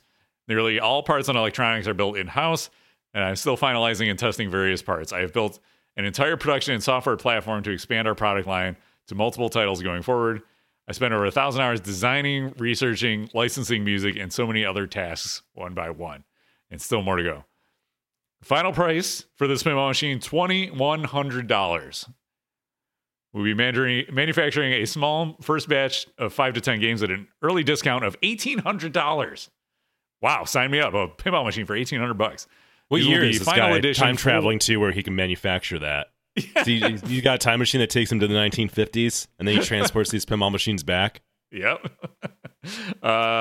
We just want to make sure that everything from shipping to quality control is bulletproof before scaling. If you're interested in pre-ordering, get in touch. Yeah, shoot him an email. Sign up. Here we go. We will accept deposits starting January 1st, 2023. So soon, like, a couple weeks from this recording. Don't give any money to this guy. Our deposits are contractually 100% refundable if we do not ship you a game. in my journey, if I've learned more than one company, I've learned of more than one company taking large amounts of money to play with as they wish and never ship a single game. We will build the product first. Okay, so that's good. All right, you ready to see Pinball Eternal? You want to see it? It's it's gonna be what's it called? You know, the Papa Duke shit, right? Here we go. All right. Shut up, Nick. Here we go. There is licensed music, so I don't want to. Okay. I don't want to play the sound, but yeah. So, there's. There you go. Have you seen this before? No. It's got a lower dungeon playfield. Realistic fire effects. Look how janky the corners are. Oh, this is the alpha. They're saying, okay, fine. Engage switches to electrify demons. Oh, look at the demon. It's the Death Head boss. Oh, look at those parts. Look at those parts. Dual shaker motors. Wow. How much does he want for this? $2,100. Dude, why don't you just double the price? You're still going to be cheaper than everything else and make it. This looks super jank. Dude, but he's got allegedly he's got licensed music from all of those heavy metal bands. This guy's delusional. There's no market for this.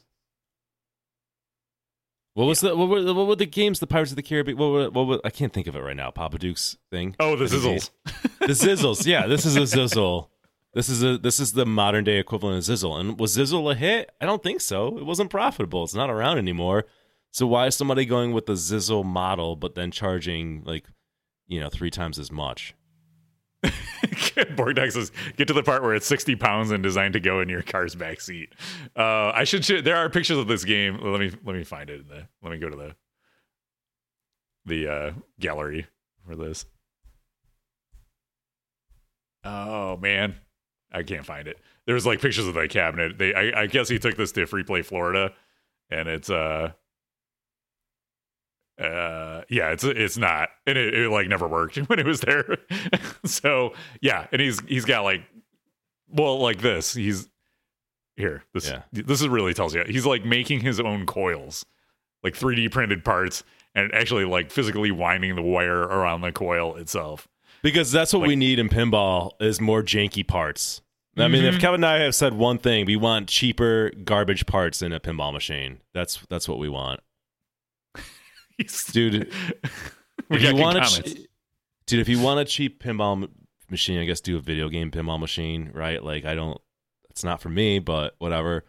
I think there's no, the only middle ground on that I can see is if somebody can bring to market $4,500 single level kind of classic Bally late 70s pinball style machine.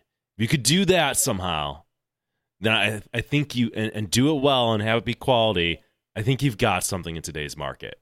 I think you can pull that off if done right.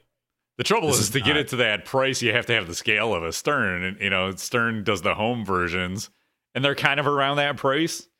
But I don't know, Kevin, you're right. So and this is why you just don't do it. This is why it's not a real thing.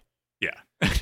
Mr. Nerptastic says an $1,800 fire hazard. Sign me up. Gorilla Biscuits. Oh, I know who that is. He got into pinball almost 4 years ago, so he knows what he's doing. Buy with confidence. Look, dude, if somehow he hears this and he's like, "Oh God, these guys are assholes," it's like, dude, we've seen this. We've been around for almost 3 times the amount of time that you have been. We've seen every story. I appreciate that you want to bring your talents or something to pinball. I think you probably should have done market research and talked to people, because this is like getting ahead of yourself, right? This is not really thinking, is this something that is going to do well or sell well, versus maybe doing a more legit homebrew style game and, just kind of working out your chops and, maybe doing something on the P3 like Nick Baldridge did, right? You might have something here, not in this model, but it might be a way that you can contribute to pinball and bring something to market. I think the P3 is a great platform for bringing something to market. That's how much was the drained, Kevin? 3,500, I think. Yeah, I mean, look at that. I mean, that's more than what you're doing, but that's a better design thing, higher quality parts. I don't know. that'd be my advice to this guy. But I don't think he's interested in anybody's advice. He wants to go full steam ahead. And a lot of times people who actually have the ability to build something aren't good at business typically. You want to partner up with somebody who can't, like me. I can't build shit, guys. I can't do anything, but I have like a good intuition around this, right? Like I know the business side of things enough to know that this is a poorly executed idea. Yeah, Prove me wrong. Basically, the thread prove me wrong. Yeah, everybody in the thread is telling him that. Like, it's if you might have something here, but it's too early to be taking pre-orders and trying to bring this to market. It's not there yet.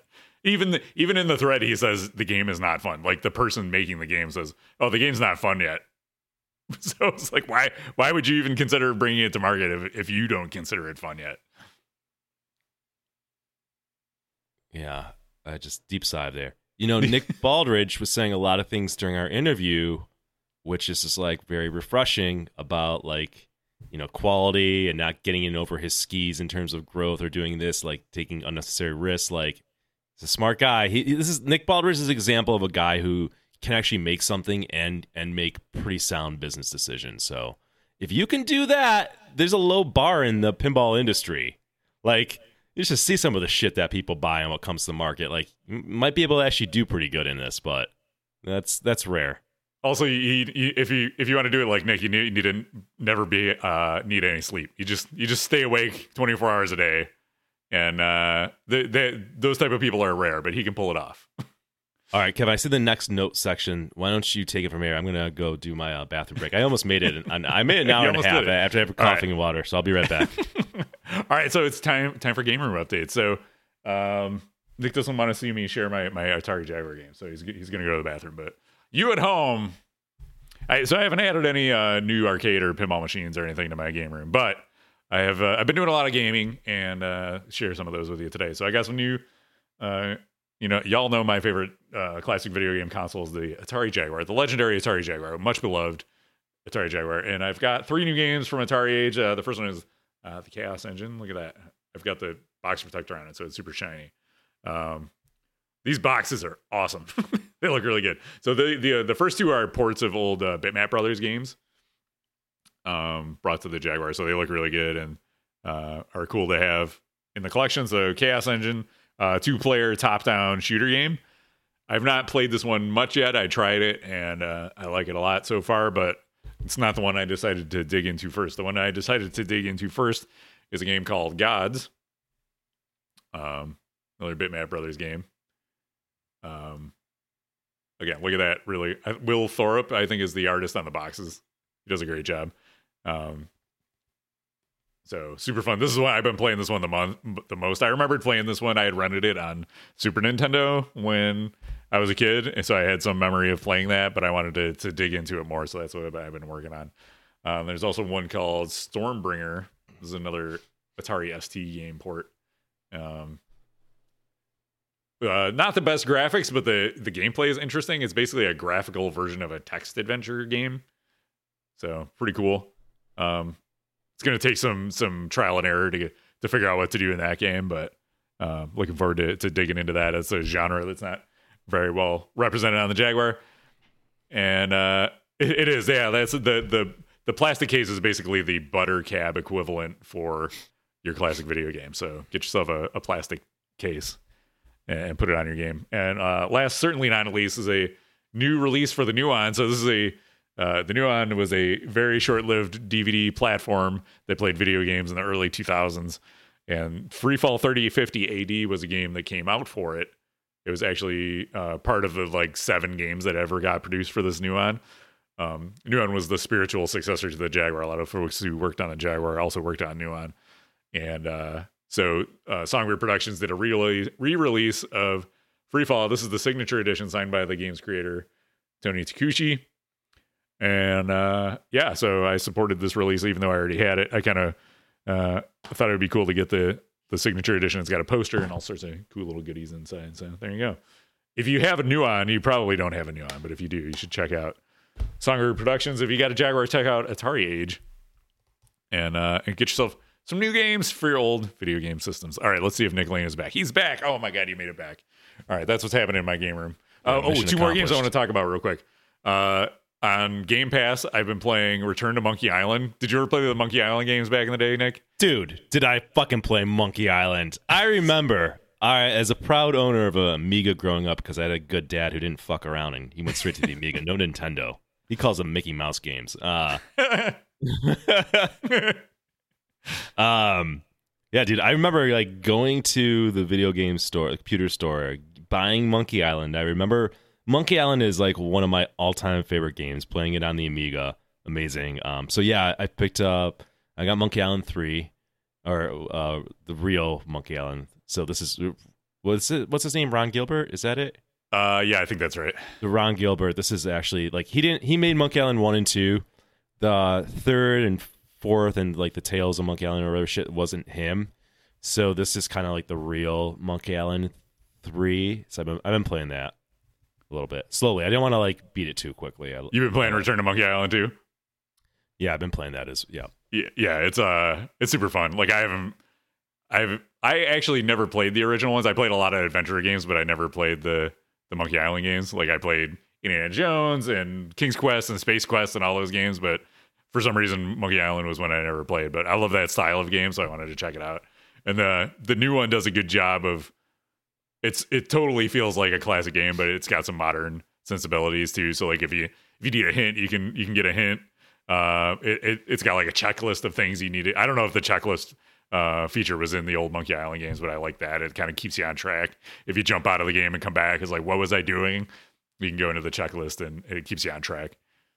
No, I mean, I beat that game when I was 10 years old and it came out, and I didn't fucking cheat at all, and I think I was smarter then. But that's all you totally, do. You throw so much time at it, you know? Like, I don't have time, so I already asked for a hint, and I feel dirty, because I was like, of course I knew that. But, dude, I would, if you're enjoying that, I would stop immediately and go back, and they remastered both Monkey Island 1 and 2. I would 100% play those first, because a lot of the appreciation for this game, I think, is understanding the jokes and the story and the characters. I think you're gypping yourself with that. So if you are having fun, I'd highly recommend doing that. The remakes of 1 and 2 are solid. Like they're good.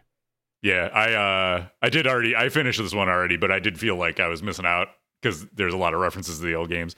I went through, there's a little like refresher that you can go through. He's got like a scrapbook you can flip through to kind of get the backstory. So I had done that, but it's not the same as having played through it. But you're right, like I remember playing those adventure games for hours and just like being stuck on those, like trying to figure out what to do next and trying stuff. And with the passage of time and the realization of how little time you have left ahead of you, it's like, all right, I'm not going to spend 8 hours today trying to figure out this one puzzle. Give me a hint so I can move on and check out the next thing, which I appreciated. All right. So, and the other game I played that was really cool was Arcade Paradise. It's a sim game where you build an arcade. So if you want to build a virtual version of your own game room. But what's cool about Arcade Paradise is you can actually play. So you buy a new arcade game, put it in your arcade, which is, you start out as a laundromat. You can actually play them all, and they're all pretty fun. And it'd been a long time since I played a sim game, so I had won some like Xbox raffle, and they gave me 25 free Xbox dollars, and they were like, it's expiring, you need to spend it by the end of the month. I was like, all right, let me try this out, because I had been kind of keeping an eye on it, and I was like, this is actually really, really fun. So I played it all the way through. Highly support Arcade Paradise. Check it out. All right, what's new in your game room? So I did a little video a couple days ago. So I picked up iArcade, and I don't know, if you can bring it up and maybe show I'll play the video while you're talking. Or even just show like the website with the cabinets and how they look, whatever is easier for you. Yeah. So I'm not a arcade guy. I'm not a MAME guy. You know, it's just like all pinball machines. But excuse me, I picked up the Big Buck Hunter Reloaded, and I put it in a space in my game room where I never thought something could go, like a pinball machine can't go. So then I thought, oh, this is fun. I have another space in my game room, and I can put kind of one of these like mini arcades or 3/4 size arcade thing. And like, you know, I've saw like the 1-Up arcade stuff before, and to be honest, that kind of stuff, like I get it for people who love nostalgia and I understand why somebody might buy a 1UP Arcade, but it just looks kind of like cheap junk to me. Sorry, if I Oh no, they people, are. They're total junk. Okay, thank you. Well, and I know, like, you and I, like, are, and I stumbled over my words in my video that I filmed of this unit. You and I, like, and probably everybody listening are about, like, commercially operated games that we put in our room, like real, legit games that would be out in the wild. Like, some of them have history to them, or some, even the ones we buy new, Coin Door, like, just built for that. So, I was looking at that space. Like, I got space to put something like that. And the iArcade I like because everyone in the community was saying, like, these are like a premium quality product compared to 1UP Arcade, which is a low bar. This is still like a home unit. This is not a commercial thing. It's smaller than certainly smaller than a real arcade game. Like, Kevin, you have obviously real arcade games. You assemble it, put together, but it's got a lot of nice things on it. Like the artwork is like I think almost like what Radicals are, if I understand Radicals. Like it's like got like a plastic protector over. It's really glossy. There's a number of different cabinet styles I got, which I go back and forth if I like the one I picked out, but I got Retromania Wrestling because I like that game. They have like a generic cabinet that looks kind of like a Tron inspired version, which I like that as well. And then they have like these gold cabs, which look more like traditional US arcade cabinets. This is like I think a Japanese style kind of like look to it, the arcade cabinet, but it was $500 on sale, and they're still running the sale at iArcade. So the cabinet style that I have, they have different, like they have a Dragon Slayer version, they have like a Double Dragon version, and then they have gold. Their gold cabinets are like $300. But like for $500, like I had like a drink stand there, like a TV stand. I was like, well, that's gonna go. This is no matter what, like this is a better use of that space. But I'm actually enjoying it a lot more than I even thought I would. I go down, I played a lot. What's cool about it, it's almost like a console because you download games to it, so it's a multicade. It comes with 10 games on it, which is already a better value than 1UP Arcade, because 1UP Arcades are like $500, and it's just like one game. 1UP Arcades have that stupid riser. This is like, it sits higher. It's just better quality overall. You get more games. And you download games. You go to their website, and games are like, I don't know, $6 to $10, most of them. There's a couple like $30 games. But not only does it play, like, you can get retro games for it, you get also like modern retro games. Like, I guess like Dead Cells is a big game. I'm going to pick that up when it's on sale. Retromania Wrestling just came out a year or two ago on Steam. That's a fun game. That's on Switch and stuff. So it's got a nice blend, right? It offers like kind of best of both worlds, and they keep on coming out with games. There's a few hundred on there now. I think the downside of that is they don't have licenses from like Konami and Capcom, because that's tied up, I think, with unfortunately 1UP Arcade, which are just building kind of junk, as Kevin said. I'm glad you said that first. They're building that junk. I have no problem so calling those junk. They're junk. It's kind of funny, man. I feel like a dick saying this, but people show their game rooms, and I look at it. It's like, dude, you've got these like kind of junky things. Like, you'd be better off. And I understand, like they're pulling at like the nostalgia string, which I don't really have that, so I'm able to resist it. But you'd be better off buying like one arcade game or one pinball machine, just building up over time, because it's going to hold their value better. Do what you want. Do what makes you happy. I'm glad you're getting into it. That's like a gateway drug, I think, to real arcade games. Oh, totally. Yeah, it is. Yeah. So we'll talk to you guys in a few years. Welcome aboard. You'll agree if you'll get there, but it's cool. Yep. So yeah. Anyways, I like this. I think I honestly didn't really know that this thing existed. I remember, Kevin, because I'm a fan of Mutant Football League. Tim Kitzrow and like the remake. Oh yeah.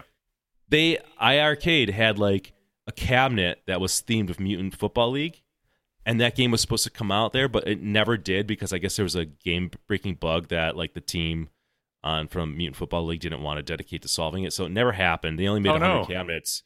Yeah, that would be my dream. If they came out with that, I would sell that cabinet and buy the Mutant Football League and get the game. Yeah, because I remember when I first saw these, it was a Mutant Football League version of this. And I was like, oh, it's weird that Nick didn't get the Mutant Football League version. Yeah, dude, I 100%. And here, this is maybe my ignorance. And when I saw that advertised, I thought it was like, that's cool, but why would you pay $500 or whatever for just Mutant Football League in a arcade cabinet? I didn't realize that this plays like hundreds of games potentially.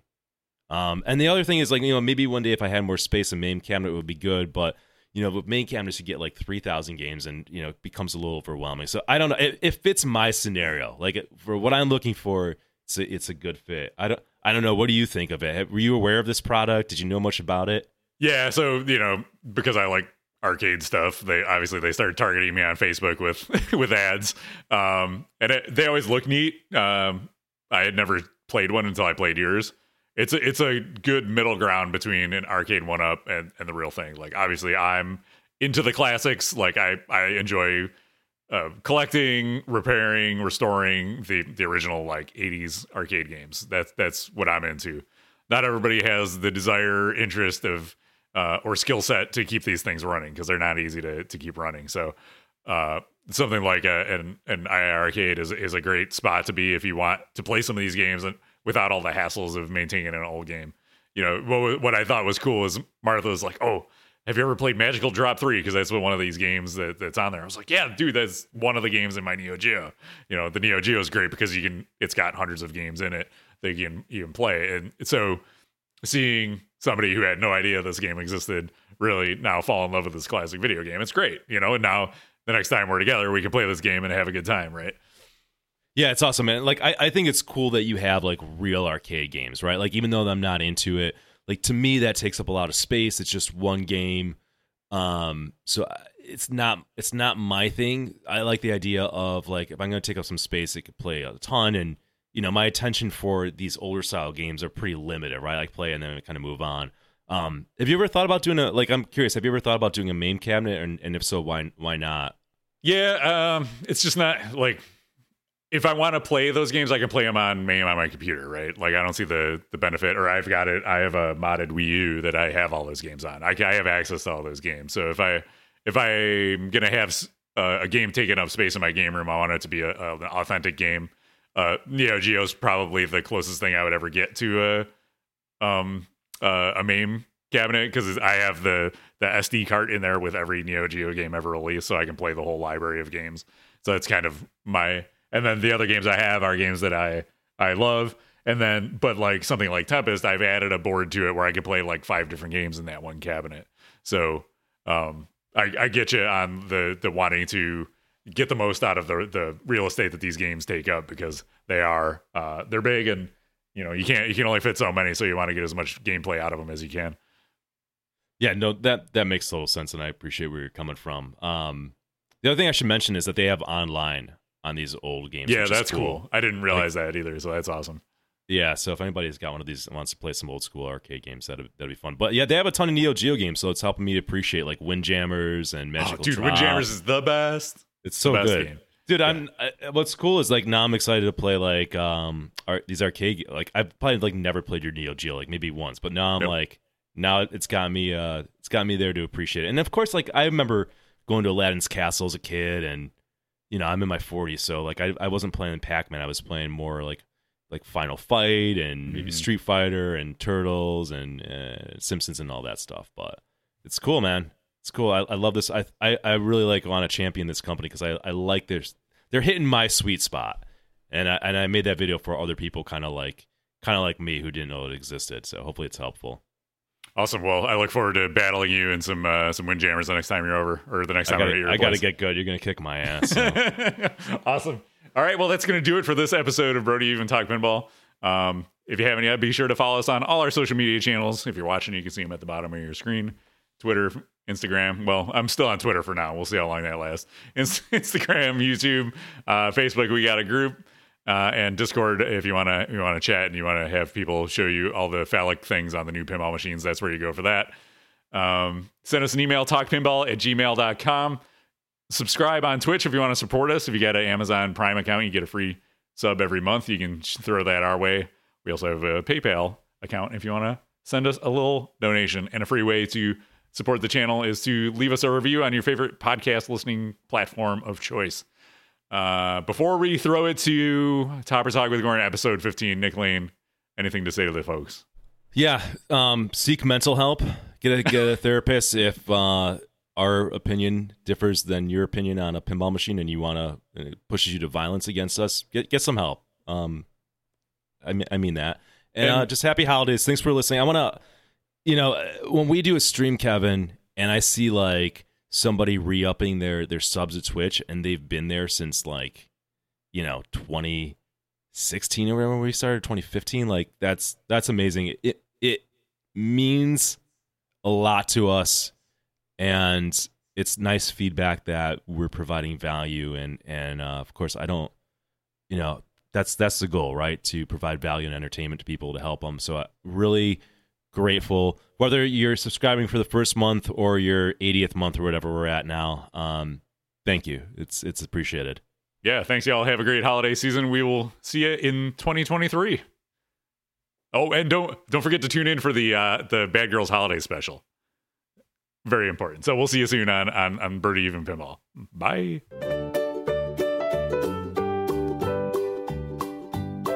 It's Topper Talk with Goran right now. Let's all have some fun. This is about plastic on top of your pin. Go and buy one now. There's a topper here and a topper there. Here a topper, there a topper, everywhere a topper. It's critical to the gameplay experience. You must buy one now. It's your monthly fill of toppers right now. Topper Talk with Goran. Hello, everyone, and welcome to another episode of Topper Talk with Goran, the part of the podcast where Kevin and Nick give me about 3 to 5 minutes to talk about everything happening in the very active and profitable Topper community. Now, at Topper Talk, we like to stay on top of the abundance of pinball Topper news. So today, we're going to be talking about the new Scooby-Doo Topper revealed for Spooky Pinball's new Scooby-Doo pinball machine. So let's head into the office to talk about it now. Okay, here we are in the office, so let's jump right into this topper. So there aren't a whole lot of videos or images released fully of this topper yet, but I did manage to get this nice freeze frame from the Scooby-Doo official reveal trailer from Spooky Pinball. This is the custom villain LED topper. It features a bunch of the game's villains on top of the game, and below it says the classic line, "Would have gotten away with it," from Scooby-Doo. It is multi-dimensional, so it's multiple pieces of plexi, so it's not just one flat piece of plexi. Now, it doesn't have a whole lot of sculpts or 3D pieces to it, but hey, I'm never going to complain about a topper that is thrown into the game as part of the overall package. It does have color-changing abilities, as we'll see here. So it does nicely change the color, and we see it pan down on the back glass. Now, here is a photo of it on the overall game. And although there's not a whole lot of interactivity going on with it, it does have an LED strip or two that change color, but, there's the different characters don't necessarily change state or colors themselves. It does flow nicely with the overall artwork of the game. It's not the typical situation of seeing the name of the game repeated above the game. We have, the Scooby-Doo cast down here, the name of the game, Scooby-Doo, Where Are You? And I do like how the overall villains of the game are slowly looking over, or creepily looking over, the Scooby-Doo gang. So it does flow together as one cohesive piece, so I applaud Spooky and the art team for that. One thing that would have been nice with a little more interactivity is if we look on the playfield, we have all the different villains that I believe that are modes or part of the game laid out on the playfield. They'll change color, they'll blink. It would have been nice if that corresponded to the topper, and I don't believe they do. But still, overall, I think it's a nice topper, something that you don't have to pay extra for on top of the already collector's edition package. So it's certainly a plus. It does seem to be pretty high, so for games going into basements, I'm not quite sure that you'll be able to fit it onto the game. But overall, I think it's a nice, cohesive art package that anyone who has the game will enjoy looking at. Now, before we end this podcast, Topper Talk, I'd like to quickly show off the official Topper Talk topper that was graciously gifted to me for the holidays by my friend Sam. So thank you, Sam, for the topper. It will live on top of Old Chicago. And that's going to do it for this episode of Topper Talk with Goran. Tune into the next podcast for another episode. And as always, get out there and buy a topper. Thank you for coming to my Topper Talk.